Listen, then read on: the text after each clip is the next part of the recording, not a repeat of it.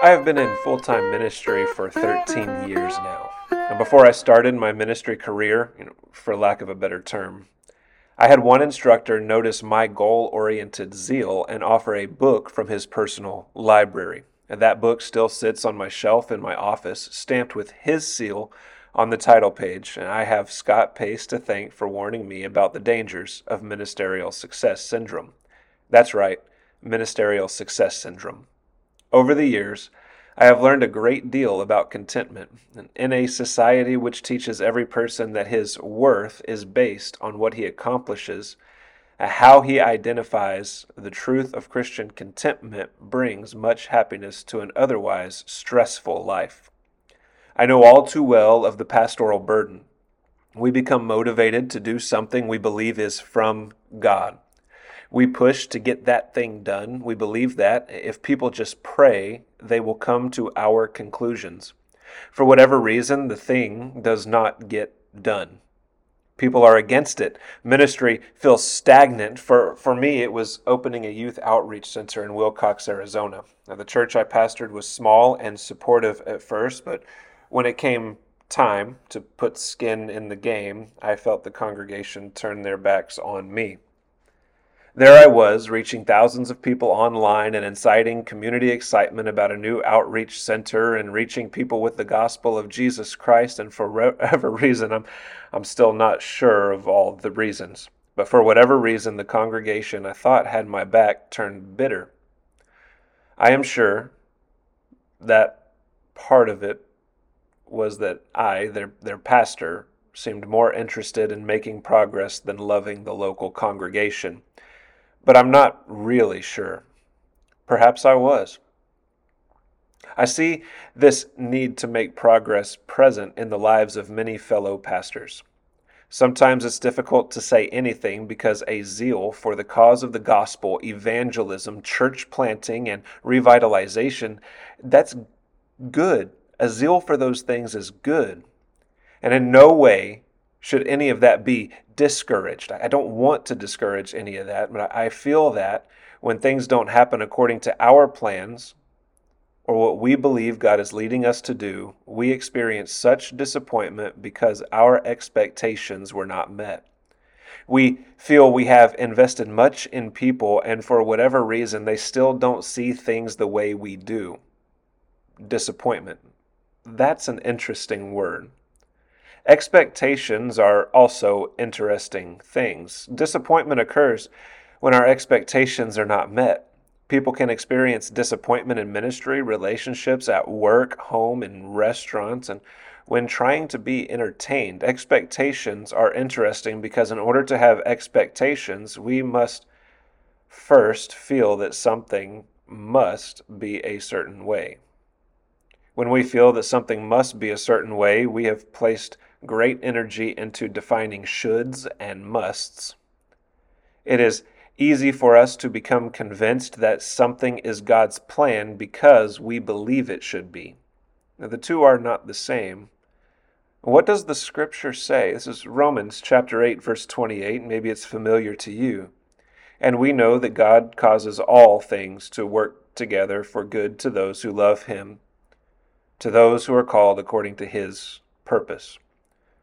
How many things does God cause to work together? All things. For what outcome?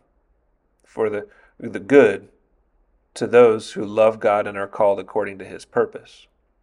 We are not the ones who work together whatever it is we think needs to be done. God works all things together. If whatever it is we want to accomplish does not happen, the text tells us that it is to our good if we love God and are called according to his purpose. There's no real reason for the disappointment we often experience other than we wanted something to happen and it didn't. Our expectations mean very little. We can avoid discouragement if we know from the start that God is the one working things together, not us. We can be better pastors when we realize that it is not up to us to make progress or to get things to happen. We are free to be content. We are free to serve our congregations without expectations based on what we feel or think. God's plan does happen. Remember, He's the one working all things together. His plan does happen. He may or may not work things together to see what we think ought to be done come to pass. There is a humility here, I think, to be learned, and a liberating contentment to rest in. Malcontent leads to bitterness and burnout. Now, I remember sitting in a seminary classroom at Southeastern Baptist Theological Seminary, and one instructor asked, "What is your metric to determine success in ministry?" Admittedly, I still have trouble answering this question because ministry is weird. We can't measure success by numbers, either people in seats or baptisms. We can't measure success by the number of churches we plant or the number of things we do in a year. We can't measure it by the number of votes going our way or the number of dollars earned or number of clicks and views online. Ministry is different. And too often, these metrics are the criteria by which we determine our own effectiveness as pastors. But what did the Scriptures say? God is the one who works all things together, not us. So God causes numbers or lack thereof. He's working that together. God causes votes to go a certain way. He's working all things together. God is the one in charge here. He does what He does, and He does it to our good, whether we like certain outcomes or not. Sadly, when our expectations are not met, our response is often to leave because we don't feel we are making the difference we want to make. That sounds very selfish and entitled to me, especially since we claim to believe in a sovereign and good God. I say this lovingly, and I say it as lovingly as possible, because I have been selfish and entitled in my ministry. I think if we're just going to take an honest look at it, we all have. If we want to be sincere in our discussion, we all have been selfish in ministry. A ministerial contentment is not something that comes easily because of the pedestal many pastors are placed upon in the current cultural paradigm. And I wonder, using Paul as an example here, how did Paul measure his success? What was his metric? In reading his letters, it is clear that his measure of success is his own faithfulness to God. He also consistently talks about coming before the congregations humbly and not with flattering speech or plans to do lofty things. Instead, look at what he says. This is 1 Thessalonians chapter 2, verses 19 and 24. Who is our hope or joy or crown of exaltation? Is it not even you? In the presence of our Lord Jesus at His coming? For you, that's the congregation, for you are our glory and joy. This is how Paul saw the church. Never did he abandon a congregation or think he failed because things weren't quite right. Instead of seeing his accomplishments or ability to achieve some goal as his metric for success, he simply exulted in the people. The congregation was his hope. The congregation was his joy. The congregation was his crown of exaltation. The church was Paul's glory and joy, the gathered saints. Now, I find that I have wanted to do many good things in my ministry career. I have experienced disappointment when some of those things could not happen. But look at the example we have in Scripture and see that the ministry is different from any worldly profession that measures us based on our productivity. Who is our hope and joy and crown of exaltation? Is it what you are able to accomplish? Or is it simply the congregation of God? Is it numbers? Is it church votes? Or is it the people of God? Asking this question has drastically changed my own ministry dynamic and philosophy. It has empowered me to become a better servant and to love the congregation I serve without burdening the people with my expectations, which may or may not be good. Contentment in ministry is freeing and relaxing and creates a better environment for grace-based relationships. My father-in-law, a great mentor to me in the faith, puts it this way: don't trade out something great for something good. Planting a church may be good, but exulting in the congregation is great. And the body of Christ grows spiritually as a result. Now, if this is the case, our metric for success is our faithfulness to God and trust that He is truly working all things to our good, and it's our love for the congregation. The congregation is our joy, not the other stuff, not everything we could do. And this can be difficult because it's not really a measurable metric. We can't chart growth. We can't input data. People will still struggle with things even after we have invested in them. And in light of this, all I can say is, brother, fellow pastor, relax. God does not require progress reports like the world does. Remember, He is the one working all things together. Now me, I'm goal-oriented. If I can't track growth, I get burned out because I feel like I am just spinning my wheels or wasting my time and energy, which is not the case in ministry because ministry is different. I have realized that my need to move forward and upward, which can be godly, often actually hurts the congregation of God because I try to force things that should not be forced. I have to learn how to relax in ministry, to stop doing too much and simply love the people without ulterior motives or agendas, even if I think those motives, those agendas are right and good. A typical day then, if I am a workaholic, so to speak, in the ministry, and I was, right, consists of me not only keeping strict office hours for study and prayer, but also carving out time for outreach, personal evangelism, and visitation. Even when at home, I would work on sermons, think about plans for the church, logisticize, because we were experiencing numerical growth. I would design children's programs, write podcasts and blogs, and plan big things I wanted to accomplish.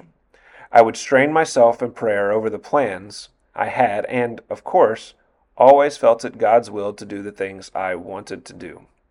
Achieve things in the name of God for His kingdom. I did much. God worked it together to the good of His people, of course, because that's what He does, and He always does that. But in all honesty, it was too much.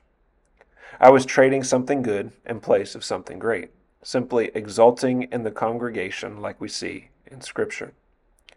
There was nothing wrong with doing big things from our perspective, right? Of course, the big things we think are big things are often very small things from God's perspective. But there's nothing wrong with doing big things from our perspective.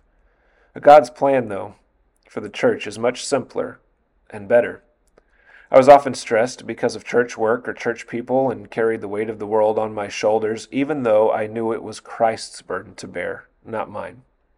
And for the sake of all that is holy, I needed to chill.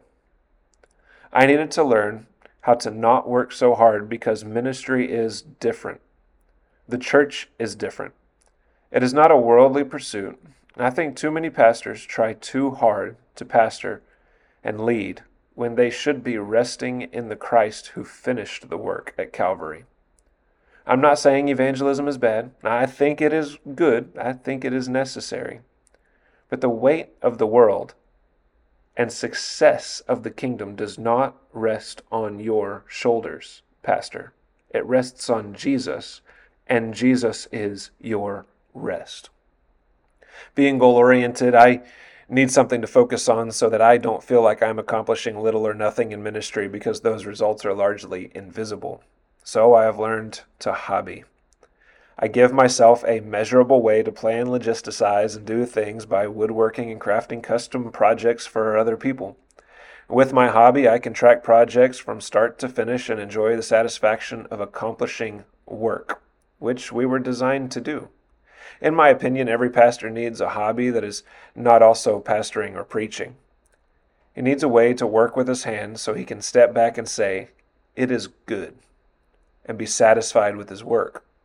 Pastoral ministry is often not fulfilling because we are not designed to be filled by ministry, at least professional ministry. In fact, look at the qualifications for pastoral ministry in 1 Timothy chapter 3. And you'll see something quite extraordinary. And let me just read this for you. This is 1 Timothy chapter 3, verses 1 through 7. It is a trustworthy statement. If any man aspires to the office of overseer, it is a fine work he desires to do. An overseer, then, must be above reproach, the husband of one wife, temperate, prudent, respectable, hospitable, able to teach, not addicted to wine or pugnacious, but gentle, peaceable, free from the love of money. He must be one who manages his own household well, keeping his children under control with all dignity. But if a man does not know how to manage his own household, how will he take care of the church of God? And not a new convert, so that he will not become conceited and fall into the condemnation incurred by the devil. And he must have a good reputation with those outside the church, so that he will not fall into reproach and the snare of the devil. Now, just assigning the character qualifications, gentle, hospitable, peaceable, free from the love of money, speaks volumes about the disposition of a pastor. Someone who does not force his agenda, who is gentle with the congregation, who facilitates peace by what he does, and who is hospitable. He exults in the congregation. In essence, he is fulfilled and satisfied in life already as a prerequisite to ministry. Now, I think the reasons are twofold. One, so that he will not forsake the congregation God has given him to serve. And two, so that he will not become burnt out or discouraged.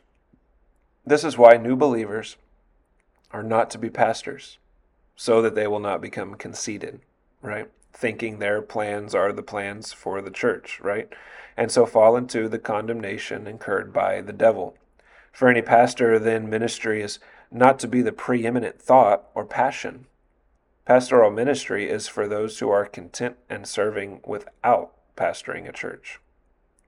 And if we want joy in ministry instead of stress or unnecessary church hurt, we will learn to be content and rest in Christ, who wants to give us that.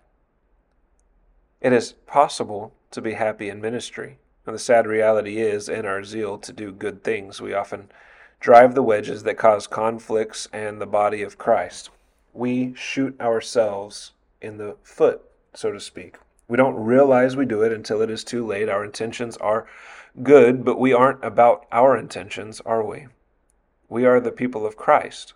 He is Lord. And as pastors, we can facilitate unity and maturity in our congregations, but that requires our humility, not our insatiable need to drive progress. And when we are more about our intentions than exulting in the people, despite how good our intentions may be, I think God may stand against us and unnecessary divisions may develop in our ranks. And so, brothers, I invite you to consider humility, to rest in Christ again, to remember what it's like to be content, to find a hobby, and to not measure your ministry by the metrics that cause the problems that we try so hard to avoid.